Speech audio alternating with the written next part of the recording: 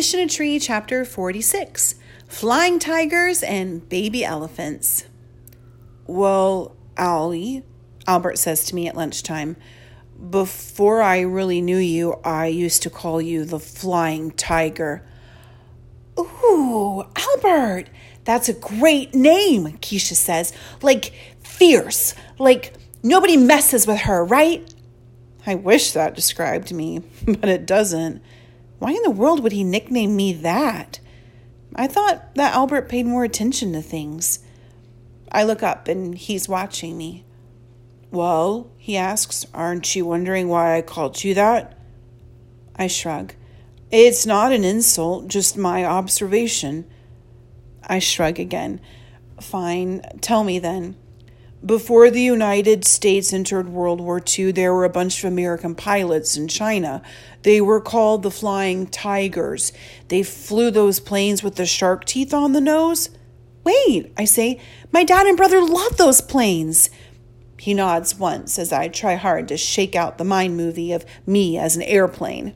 They did not have many planes, so they would repaint them every few missions, change a bit of the design and the numbers so that the Japanese would think there were far more of them than there really were. I sort of know what he means. I've watched you trying to figure out how to repaint yourself for other people all the time, trying to make them think one thing about you when the opposite was true. Like with the teachers always getting sent to the office. Wow, I can't believe Albert noticed all this. Okay, Keisha asks, do you name everyone like that? I like analogies. They interest me and help me understand.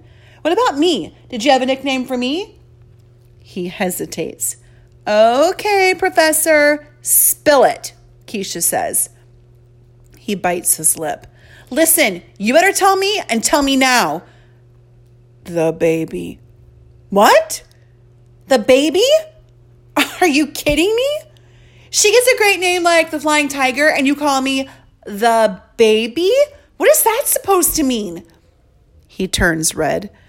I didn't want to offend you. Well, it's just a little too late for that. I'm going to send you into space where no man has gone before. No kidding. Is Keisha quoting Star Trek now? The girl has lost her mind. I called you the baby because when you're quiet, you're taking everything in. But when you want something, you're loud about it and usually get your way pretty fast. I burst out laughing. Oh man, Keisha, that is just too perfect. She folds her arms with a bit of a humph and then begins to laugh too. Albert, do you have one for yourself? I ask. When he doesn't say no, I know it means yes. Tell us, Keisha says. I'm the elephant. Because you're big? I ask. No, Keisha says, because he has a good memory. Elephants do have good memories, he says, but that isn't why I chose it as my symbolic name. Then why? I ask. Well, I've become a pachyderm. Is that a religion? I ask. His face twitches a bit. No, an elephant is a pachyderm. It means an animal with a thick skin. I guess we're all pachyderms then. Or we pretend to be. His finger picks at the side of his thumb.